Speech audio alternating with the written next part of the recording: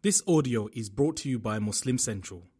Please consider donating to help cover our running costs and future projects by visiting www.muslimcentral.com/donate.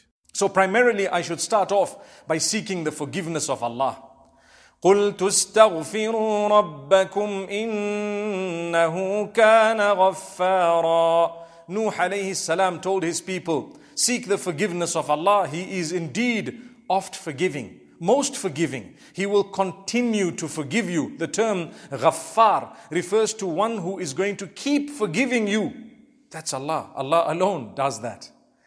يُرْسِلِ السَّمَاءَ عَلَيْكُمْ مِدْرَارًا وَيُمْدِدْكُمْ بِأَمْوَالٍ وَبَنِينَ وَيَجْعَلْ لَكُمْ جَنَّاتٍ وَيَجْعَلْ لَكُمْ أَنْهَارًا.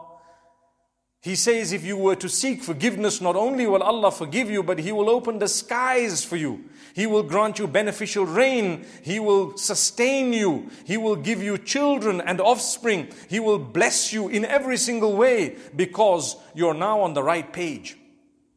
You made peace with the owner of protection. You are now protected. Subhanallah. You made peace with the owner of sustenance. He will now sustain you. You made peace with the owner of forgiveness.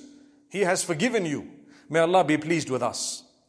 So, our connection with Allah needs to be looked into. Make amends. You have to improve your relationship with Allah. And obviously, if I'm seeking the forgiveness of Allah, I need to quit and abandon sin and promise Allah, I'm not going to commit it again. May Allah forgive us for whatever sins we've committed, and may we never commit those sins again. May we turn to Allah before we return to Allah. May we turn to Allah before we return to Allah. That is a powerful statement, my brothers and sisters. We don't know when we are going to return to Allah, but right now we know we can turn to Allah, so that when we do return to Him, we would have turned to Him. Subhanallah, Subhanallah. No one knows when He is going to go. With this new variant, supposedly, people are actually being lost on a daily basis. Do you realize that here in southern Africa, we've lost a lot of scholars? I saw a list drawn up the other day of scholars that we lost within the last year. And there were almost 50 of them. Subhanallah Rabbil Alameen. Inna Allah Ta'ala la yaqbidu al-ilma intiza'an yantazi'uhu min al-nas. ولكن يقبضه بموت العلماء حتى إذا لم يبق عالما اتخذ الناس رؤوسا جهالا فسئلوا فأفتوا بغير علم فضلوا وأضلوا.